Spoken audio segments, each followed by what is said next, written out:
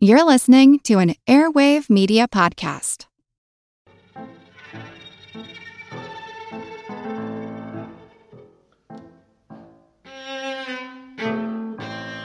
Greetings, Brainiacs. I've got something a little different for you this week. Between last week's misadventure going into extra innings and the looming deadline of the super secret project, I didn't have the 12 to 15 hours it takes to research, write, record, and edit a podcast. But what I did have was a collection of something called Moxie Minutes, 60 to 90 second long info bursts that I had produced on commission for a company that had a social media app. But they dropped me in the sort of stop returning emails kind of way, so good, bad, or indifferent, I won't mention the name of the company.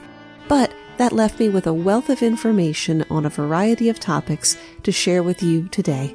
Before any further ado, though, I want to welcome our newest patron, Robin. Robin joined just in time to get a bonus mini-episode about a particularly wild scandal at a 19th century Roman convent. Patreon content stays on Patreon. It doesn't come into the main show. So check out patreon.com/yourbrainonvax to see what a modest but sincerely appreciated donation would get you. And now, our feature presentation. Was a cat elected mayor of an Alaska town? The small town of Talkeetna, Alaska, some 900 residents strong, found themselves without any mayoral candidates in the 1997 election, so the townsfolk wrote in a ginger tabby cat named Stubbs. Or did they? While the story circulated widely, it came out later that Stubbs' election was actually a PR stunt. While he wasn't the official mayor, Stubbs did act as sort of an honorary mayor. He would meet with his constituents from his place sitting on the counter in the general store, or he'd go next door to the pub where he was given a special catnip tea. Stores would sell souvenirs with Stubbs' face on them, and they saw an uptick in tourism to the tune of 30 or 40 people a day wanting to meet with the mayor. Far from the most interesting thing Talkeetna does to bring in tourists, they host an annual Wilderness Woman contest where local women prove their physical prowess with games of strength like tossing firewood and hunting moose. And the July Moose Dropping Festival, which is like a scaled-up version of Cow Pie Bingo, in which moose dung is flung from a helicopter every July, and onlookers try to guess where it will land. Why do we have the flavor blue raspberry when raspberries aren't blue? Outside of blue corn, you'd be hard-pressed to find blue foods in nature. Don't say blueberries. Their skins are purple, but their insides are green. So why do we color things blue when we flavor them raspberry? We have to go back to the childhood favorite freezer pops like Otter Pops and Flava Ice, those glorious plastic tubes of frozen sugar water without which a summer is wasted. Manufacturers were having a difficult time making colors that corresponded to cherry, strawberry, watermelon, and raspberry distinct enough to tell them apart. It got more complicated when the FDA banned red dye number 2 for causing severe reactions and possibly being carcinogenic. It would make for better copy if there was some terribly clever reason the food scientists went to blue next. But the simple reason is they had a surplus of blue coloring on hand they hadn't been able to use yet. We also have to mention the gold medal company that makes icy slushies, who were also early adopters of blue raspberry, possibly even the originators, depending on who you ask. Why does airline food seem so bad? It's the hallmark of lazy observational stand-up comics. What's the deal with airline food? To start with, airline food has to be made in advance in the vast majority of cases, and reheated food is never as good as food that's cooked fresh. But realistically, at high altitudes where cooking takes longer, in a galley that may be the size of a half bath if you're lucky, there would never be enough time to cook meals for dozens or even hundreds of people. But the real culprit here is the air. The dry air in an airplane cabin tends to suppress our sense of smell, which is a very important factor in our sense of taste. Likewise, low air pressure and ambient noise further impact the way we taste our food, suppressing our ability to taste both sweet and salty. For food to taste the same in the air as it does on the ground, the airline food prep service will generally add up to 30% more sugar or salt to your meal. You can enhance your airline dining experience by using a nasal spray to re-moisten the passages of the nose, or even noise-canceling headphones to block out the irritating background noise. Why aren't most beers and wines vegan? You'd be surprised how many animal products are included in the process of making beer and wine. We'll leave aside obvious things like cream liqueurs that have dairy and mead that's made from honey. All young wines are hazy due to tiny particles like proteins, tannins, and phenolics. They're perfectly safe to drink, but not desirable to the consumer. So vineyards and breweries use what are called fining agents. These help the particles to precipitate out. Traditional fining agents include casein, a milk protein, albumin, which is egg whites, gelatin, made from hooves and connective tissue, and isinglass, fish swim bladder. That was the agent of choice for the Guinness Brewing Company. But don't worry if you're a vegan who likes a pint of the black stuff. They're no longer using the swim bladders. There are a number of vegan wines and beers on the market today that use things like bentonite, a type of very fine clay, or activated charcoal to make their wines and beers jewel clear. Why are there no B batteries? In 1924, a system of standardized battery sizes and names was developed by industry and government representatives. Based on the alphabet, the smallest single-cell batteries were dubbed A and went on from there to B, C, and D. There was also a number 6 battery that was pretty commonly used, so it was grandfathered in without a name change. As battery technology improved and batteries got smaller, new sizes of batteries were made, such as AA and AAA. These newer batteries were the right size for the growing consumer electronics market, so they caught on quickly. C and D cell batteries found their niche in medium and high drain devices. But single A and B batteries simply didn't have much of a market and have more or less disappeared in the US. They are still out there, though. A batteries were used in early model laptop battery packs. B batteries are still sometimes used in Europe for lanterns and bicycle lamps. There are also F batteries, which you can probably buy at your local store. They're the big lantern batteries used in flashlights. Should you treat a jellyfish sting by peeing on it? The thing that's hurting you in a jellyfish sting is a nematocyst. That's the barbed, venom-dispensing cell in a jellyfish's stinger. While urea would help to remove the bits of tentacle, human urine is too dilute. It also contains salt, which triggers the nematocysts to fire more venom into the skin. All you're doing by whipping it out and peeing on your friend with the jellyfish sting is embarrassing yourself and potentially making your friendship a little awkward. Trying to scrape away the tentacles as the first step could also be bad, as the pressure would trigger the nematocysts, as would alcohol, whether rubbing alcohol or, say, beer. Other home remedies like shaving cream, baking soda, seawater, and my mother's tried and true meat tenderizer also have no effect. Your best bet is vinegar. It prevents the nematocysts from firing off more venom. So if you get stung by a jellyfish, pour vinegar on the affected area and have someone with gloves remove the stingers with tweezers. Then, counterintuitively, you want to apply heat to the area, not cold. Does the position of a horse's hooves on a statue tell you how its rider died?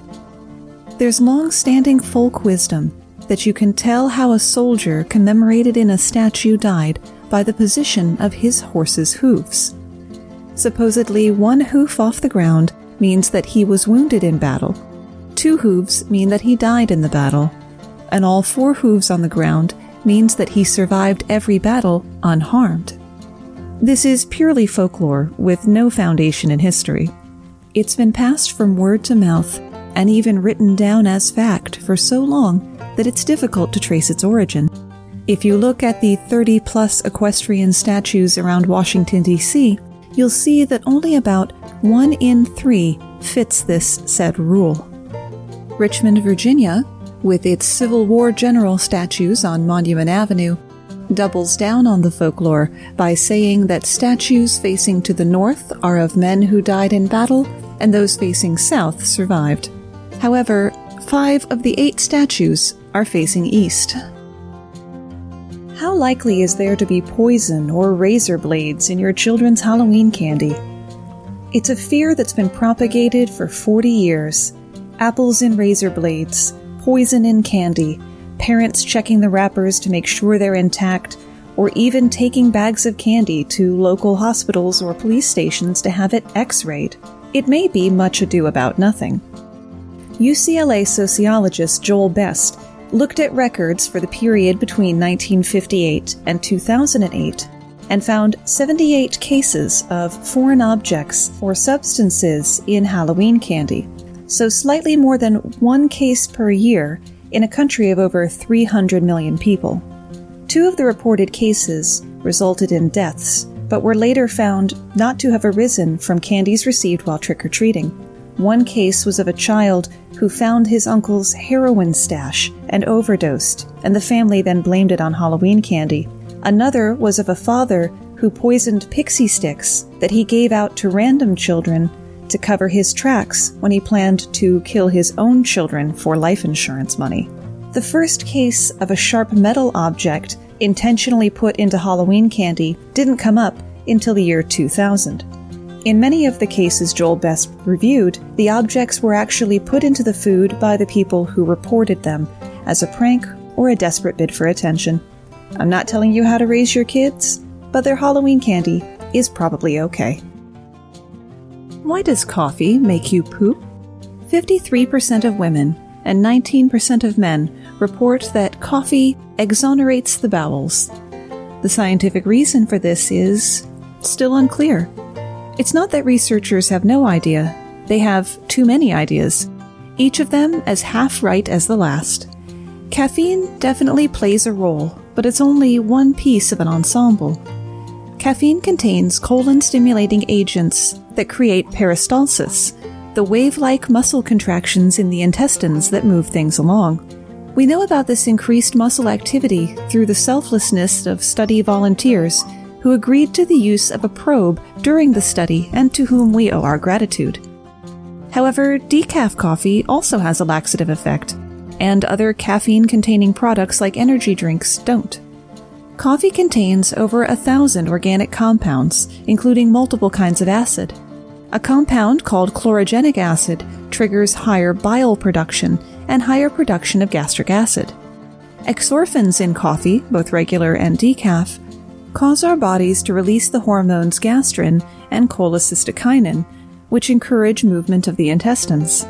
Coffee is also high in magnesium, which can make people poop, and there are yet more potential causes that will have to go unnamed for now. How did Tootsie Rolls candy save lives during the Korean War? Tootsie Rolls hold the distinction of having saved the lives of American troops during the Battle of Chosin Reservoir during the Korean War. The entrenched Marines were outnumbered, outgunned, suffering below zero temperatures, and running out of mortar rounds. They couldn't call for resupply because the area was thick with enemy anti-air emplacements. Their supplies would be shot down. After 2 desperate days of waiting, the radio men had to risk it, using the code word Tootsie Roll to call for mortars. To their surprise, an airdrop came with cases and cases of actual Tootsie Rolls. While they still needed ammo, it turned out to be a blessing in disguise. The soldiers found that the candy could be eaten frozen, unlike their rations, giving them valuable calories.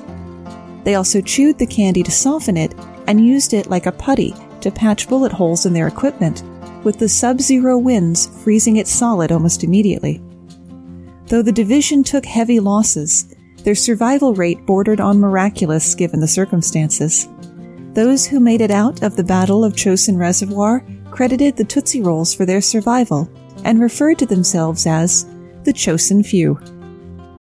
When you need mealtime inspiration, it's worth shopping Kroger, where you'll find over 30,000 mouth-watering choices that excite your inner foodie. And no matter what tasty choice you make, you'll enjoy our everyday low prices, plus extra ways to save, like digital coupons worth over $600 each week. You can also save up to $1 off per gallon at the pump with fuel points. More savings and more inspiring flavors make shopping Kroger worth it every time. Kroger, fresh for everyone. Fuel restrictions apply.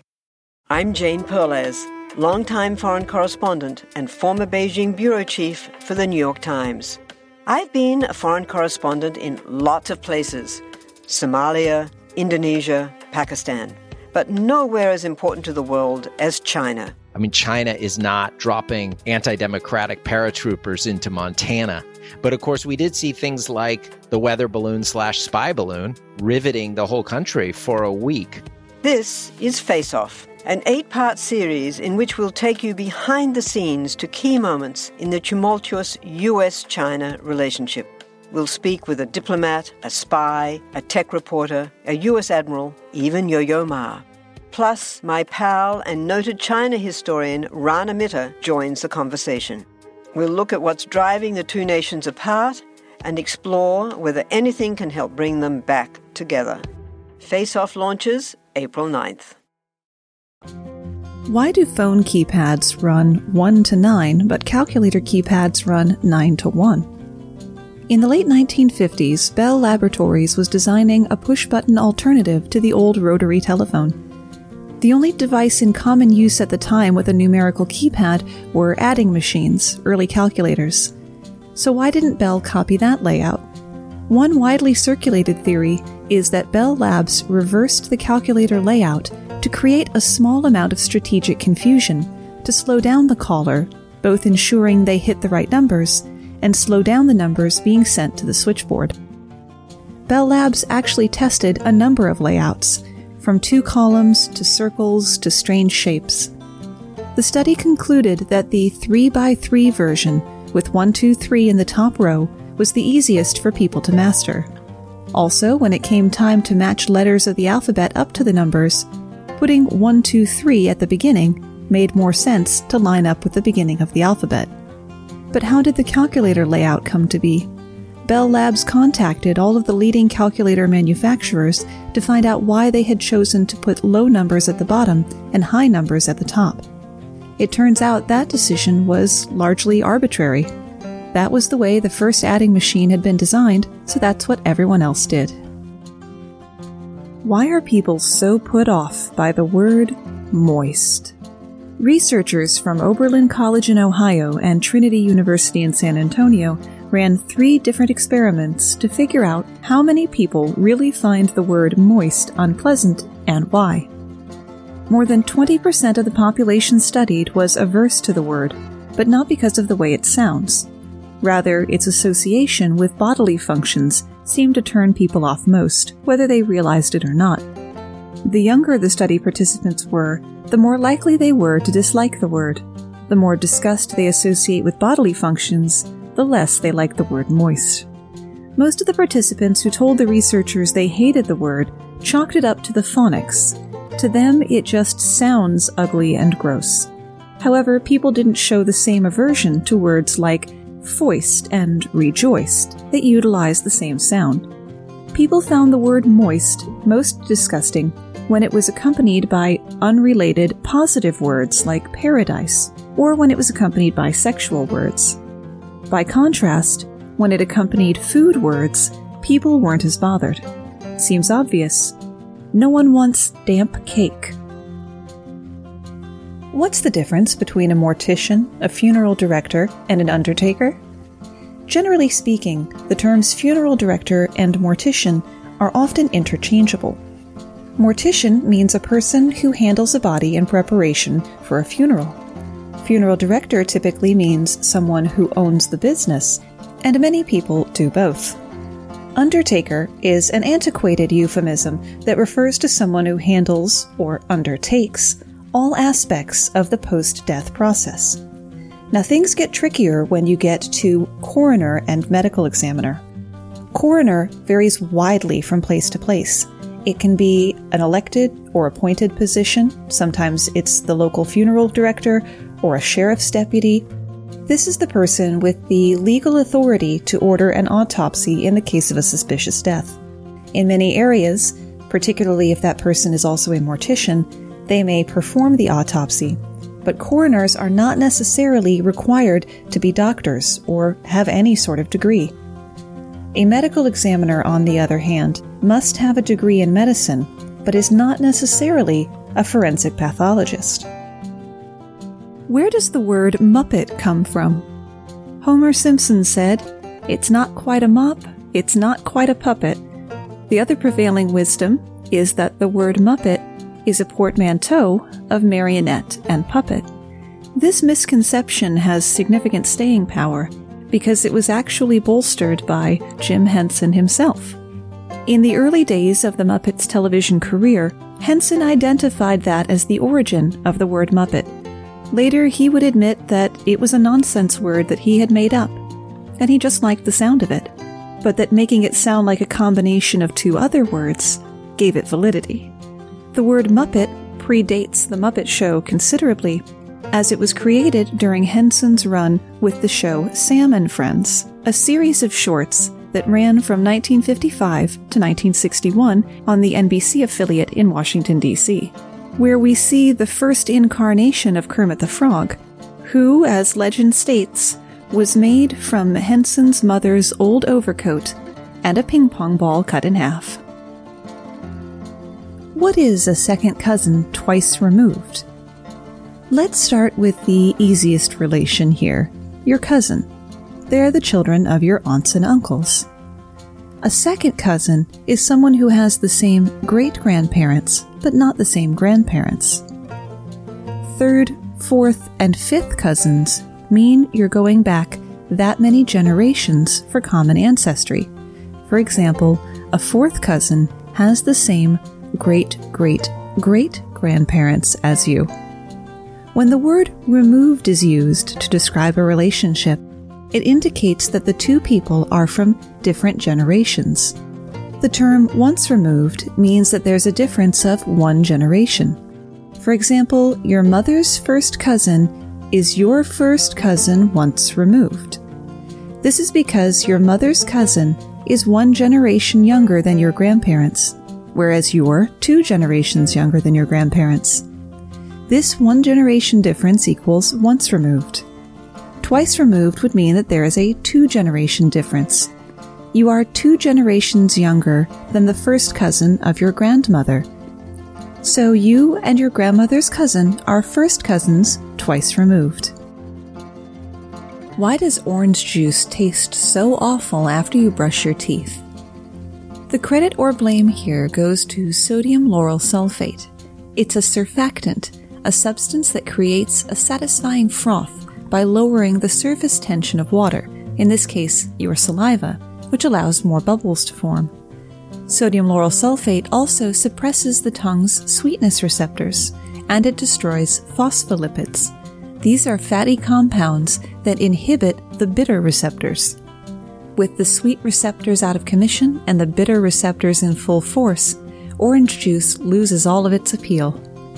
Recent research also shows that the fluoride in toothpaste may react with the acetic acid in the juice. But results to bolster this theory are limited. To be on the safe side, remember the old adage, beer before liquor, never sicker.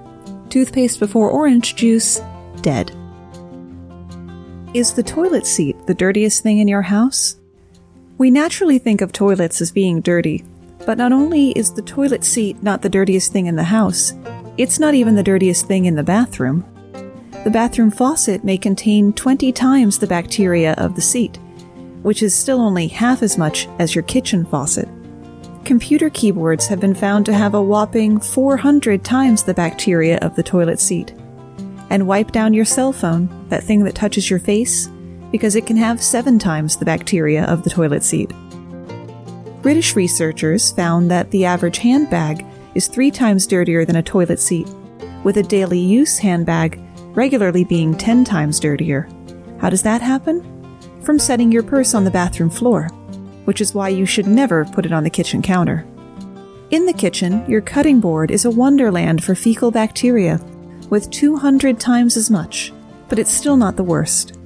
When Arizona researchers collected 1,000 dishcloths and sponges from kitchens, they found each square inch of the surfaces contained about 134,000 bacteria, including Salmonella, 456 times the number on a toilet seat. Dishcloths and sponges harbor these bacteria because they're not changed as frequently as they should be. How much did the creator of Tetris make in royalties? The short answer, initially, nothing. Tetris is far and away the best-selling video game of all time, spawning remakes and ports since it was created more than 30 years ago. Alexei Pajitnov devised Tetris in 1985 while working for the Soviet Academy of Science in Moscow as a way to test the computer hardware he worked with. At the time, there was no video game industry in Russia, which was still part of the communist Soviet Union. Tetris was marketed internationally under Perestroika, Mikhail Gorbachev's plan to open up the Soviet economy by dabbling in capitalism. The game was a huge success, selling 40 million copies. But Pajitnov never received a ruble, not one single kopeck. Because Pajitnov was working for the government using their equipment when he created Tetris, the government retained the rights to the game, with no royalties being paid to him. After the Soviet Union was dissolved in 1991, Pajitnov moved to the United States, but the Russian government still maintained licensing rights to Tetris.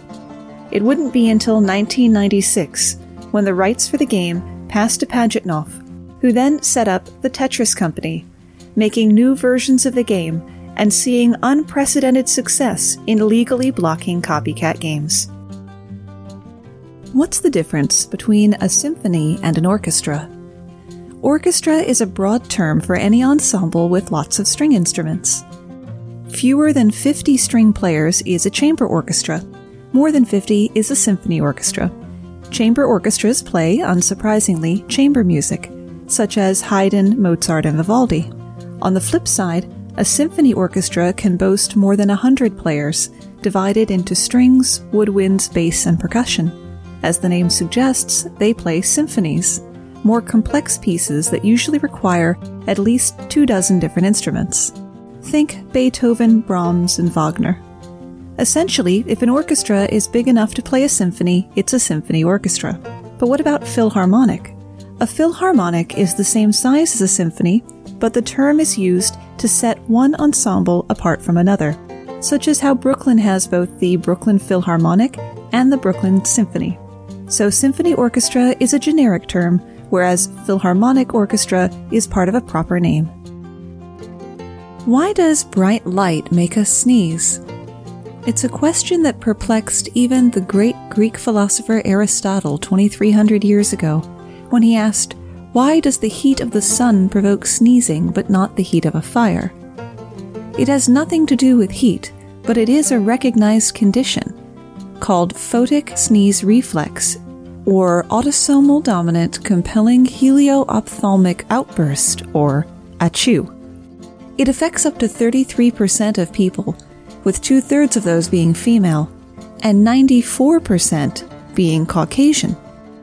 The leading theory is that the solar sneezes might come from a glitch in the trigeminal nerve. Also known as the fifth cranial nerve, it's the largest and most complex paired nerve in the head, with 3 major branches leading to the eyes, nasal cavity, and jaw. It's a crowded place in terms of nerve signaling, so it's not surprising that the trigeminal nerve would occasionally crosstalk or get the reflexes wrong. Bright light causes your pupils to contract, and the signal is mistakenly sent to your nose as well. Why is it so much easier to remember music than information that's heard or read? The first key is repetition. When was the last time you listened to a song, even one you didn't like, only one time? Due to the way our brains use networks to store and retrieve information, it becomes much easier to find information that has more associations. Think of each association as a route to the information. When you remember a song, you'll remember the tune, the lyrics, the singer's voice, instruments, etc. Just as it's easier to find a location with lots of roads going to it, it's easier to recall a memory that has lots of associations.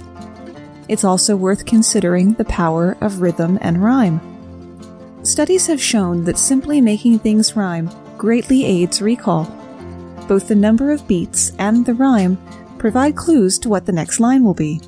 If the first two lines are "Mary had a little lamb whose fleece was white as snow," you know you're looking for a word that rhymes with snow in roughly the same number of syllables or beats.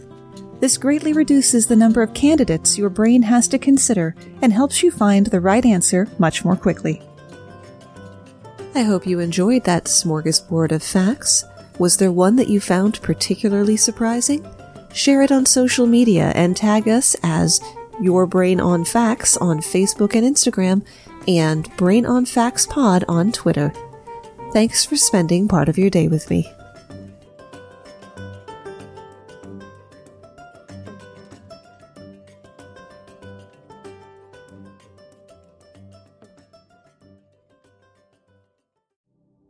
Do you find it hard to sleep at night?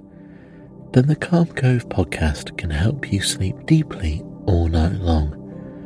Calm Cove has deeply relaxing meditation music and ambient sounds like ocean waves and crackling fires. All of our episodes are designed to help you relax and to fall asleep fast. Calm Cove is brought to you by the team behind Sleep Cove, the sleep podcast that consists of spoken word hypnosis, meditation, and stories. So if you want to listen to a beautiful soundscape tonight, search for Calm Cove on Apple Podcasts or Spotify and see how we're helping millions of people relax and go to sleep every night.